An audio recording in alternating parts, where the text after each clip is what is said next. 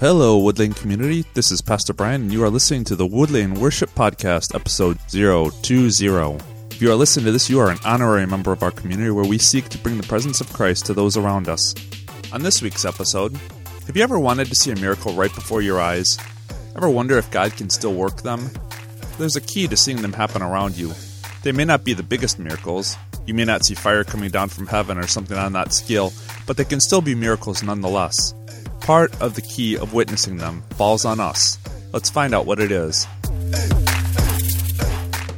Have you ever faced a task that at first glance it just looked too big, too impossible to try and tackle?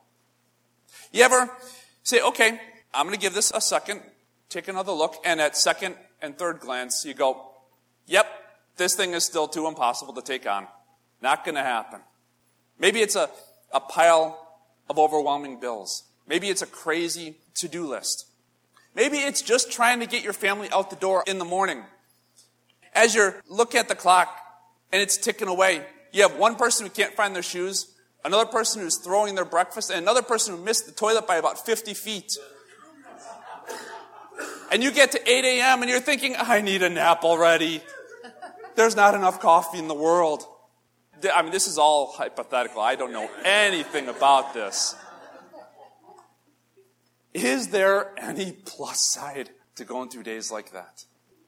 Could there possibly be? Well, today, we're going to look at a pretty extreme example.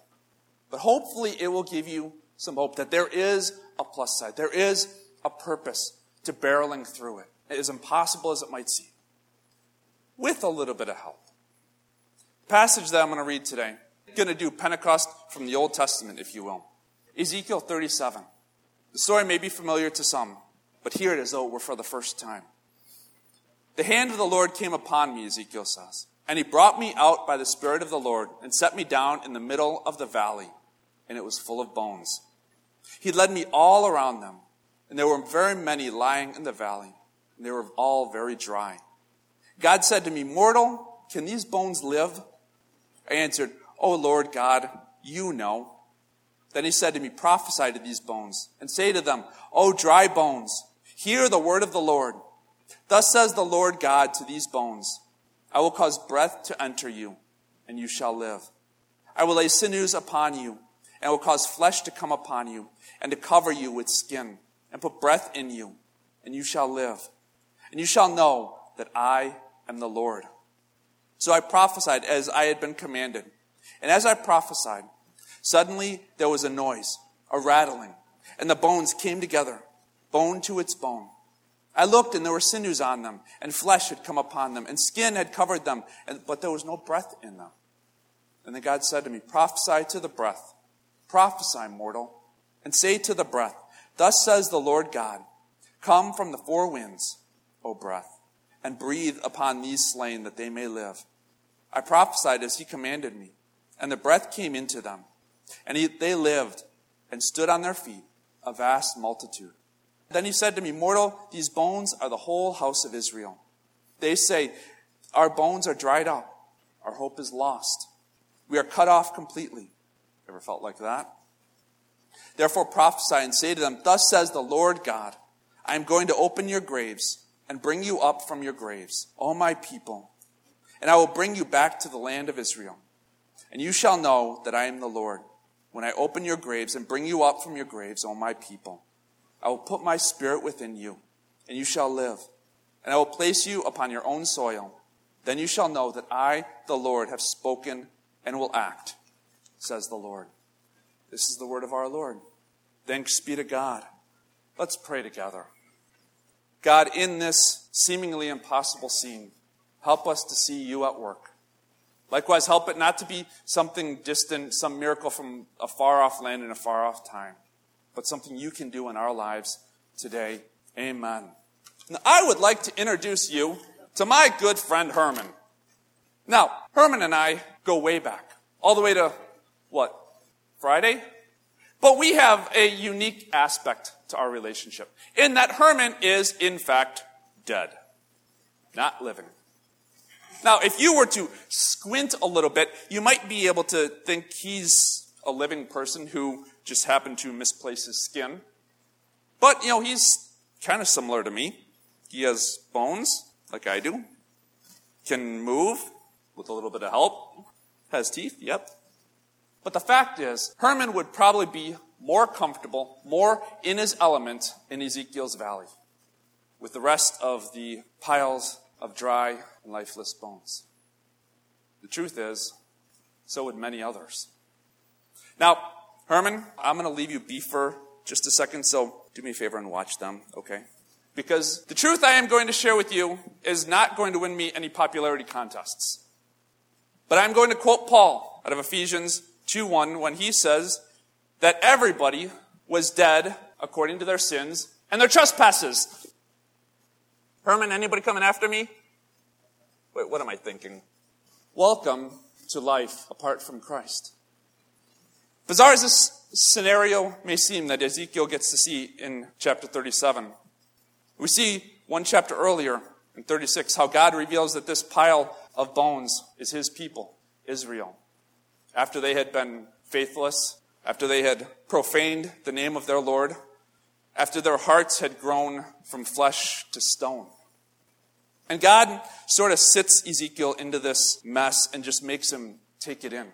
Almost to be overwhelmed by it, I'm sure. Sometimes we need that same kind of wake-up call. We need to remember what life without Christ looks like. 2 weeks ago, we talked about how there are those times when we have kind of grinded out faith. When we are not on the mountaintop, when we're not having those spiritual highs, and we're not necessarily in the valley, but we're just kind of going through the day-to-day. Sometimes we need to be snapped out of those. Because in those times, when we're just sort of going through the motions, all of a sudden sin may not look so bad. Repentance may not seem so urgent. Life may not seem so abundant. For the non-Christian, I hope this would be like a wake-up call of what life looks like without Christ.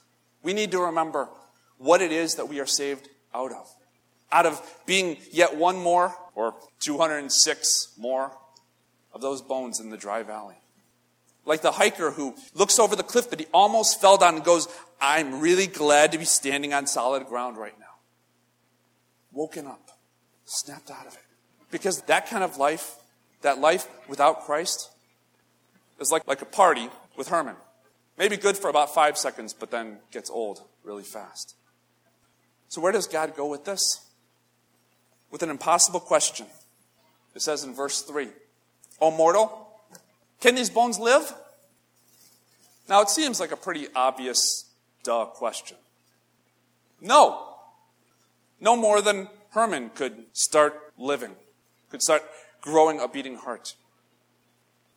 Ezekiel almost pauses, almost stalls a little bit. Oh Lord, you know. Translation, if anybody can do it, you can. But God doesn't stop there. Because he says in the next verse, prophesy to these bones. Speak to these bones. Make these bones listen to you. And I know I may be going way off the scale as far as lunacy on how this story is turning out and unraveling. And you may hear it and be at this point and go, you know what? I have no history or no experience with the idea of being asked to resurrect a bunch of bones. What do I do with this? Where does this impact my life? Well, have you ever asked a boss for a raise?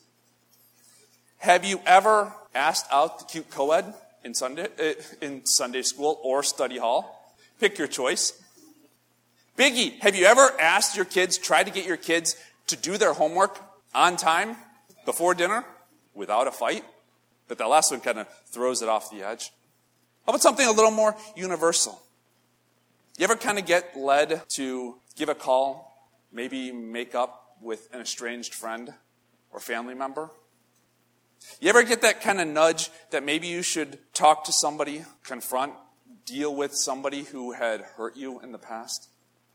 If you've ever had a leading like that and thought, you know what, not today, you know exactly what Ezekiel is going through. Because this is one of those situations that Ezekiel is probably like, you know what, I can't do this. Not today, God. Wait till somebody else is in this valley.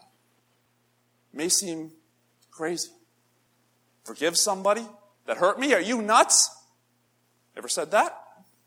Talk to somebody who burned me 25 years ago? Are you kidding me? Ever had that run through your head?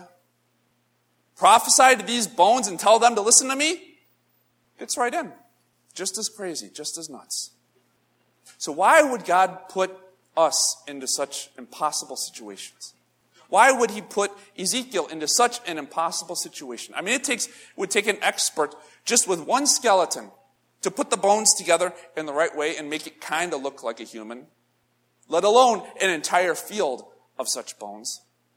And you throw in the idea of, can these bones live? There's more to life than just having a skeleton. But the good news is God does this to Ezekiel for that phrase that keeps coming up. Then they will know that I am God. And the good thing about it is God doesn't ask Ezekiel to do this on his own. God doesn't ask us to do these crazy, wild, insane things on our own. We are more than free to pray, God, give me the heart that says I can forgive this person who hurt me. Because I can't do it on my own. God, give me the courage to talk to this person that I haven't talked to in so long because of something that happened that I can't even remember what it was. Because I can't muster up the guts by myself. God says, hey, ask, please. And catch what God does not ask Ezekiel to do. Does God say to Ezekiel, resurrect these bones? Give them life again? Nope. Does God even say, build me a skeleton? Make me a Herman out of all these piles? Nope. Doesn't even require that much expertise. God does say, prophesy to these bones. Speak to these bones. Which from a physical sense is a whole lot easier. One can certainly say words a whole lot easier than one could turn Herman into a living human. But it tests his faith all the more. And when Ezekiel obeys, that's when the prize comes. Because when Ezekiel obeys, even if he doesn't understand it, he says these words to the bones, and he gets a front row seat to God working a miracle in front of him. And the bones start coming together. And the flesh and the sinews start growing. Maybe there's even a beat of a heart in there as well on that field of dry, not so dead bones. Now, who would be a little bit impressed if Herman started growing skin and finished this message for me? Anybody? I guarantee if that happened, you'd have something to talk about at the water cooler on Monday. The waitresses at Cross Park may know our orders by heart, but I guarantee they would have something new if they heard Herman finished out my message for me. Miracle. Right before our eyes. What if that happened every week? I guarantee you it would not get old. You would not leave here, or you not even go about your week and think, yep, God performed another miracle. So what? Same old, same old. Bet he'll do another one tomorrow. It would never grow old. And the thing is, it can work that way. It can. Now, maybe not to the scale of Herman growing skin and preaching a message for me, finishing this out. But think about it this way. What if maybe I struck a chord, struck a nerve that Herman doesn't have with my earlier examples? And maybe you've got a neighbor that you need to have a conversation with for whatever reason, good, bad, indifferent. But you think for whatever reason before you step out that front door, there is no way this thing is going to go well. And yet you do it. You take on this impossible task. And the conversation goes really well. Maybe there is that person that hurt you 5 minutes ago, 5 years ago, 5 decades ago. And you think, something tells me to talk to them, but every fiber in my being, every sinew in my being is saying, I don't want to do it. But you walk in the room, or you dial the phone number. And as you're going, your blood pressure starts raising up. And you're like, I don't want to do this all the way up to the last second. And you spill out whatever it is you've got to say. And they say, I didn't know. I'm sorry. Will you forgive me? And every angry bone in your body is telling you, I want them to be lying, but they're not. They're being real. And all of a sudden the relationship starts to mend out of that impossible situation. These are miracles that happen when we obey what God leads us to do. Even if we don't get it, I doubt with all my being that Ezekiel had a clue what was going to happen when he sees this field of dry bones. I'm not trying to make a blanket statement here.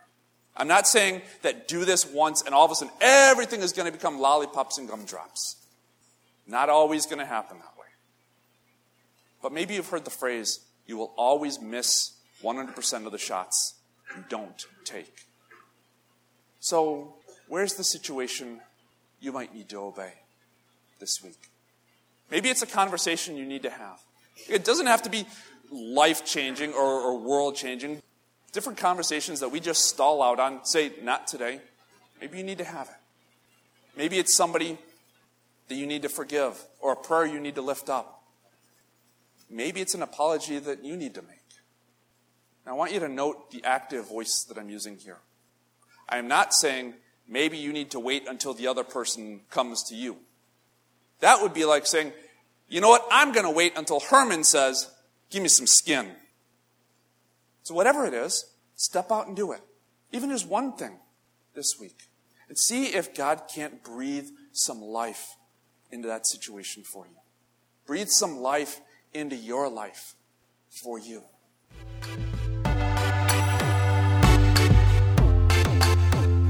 Thanks again for listening to the Woodlane Worship Podcast. I hope we've given you something to make you think.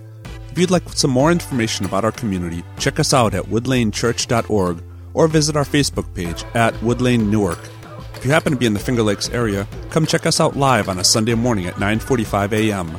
On next week's episode, we'll be starting a new worship series, Dear Church. Some people might get intimidated at the thought of hanging out in the book of Revelation, but the first church we'll look at, Sardis, keeps things kiss simple. How do we keep alive as a church and individuals? Find out next week on the Woodlane Worship Podcast.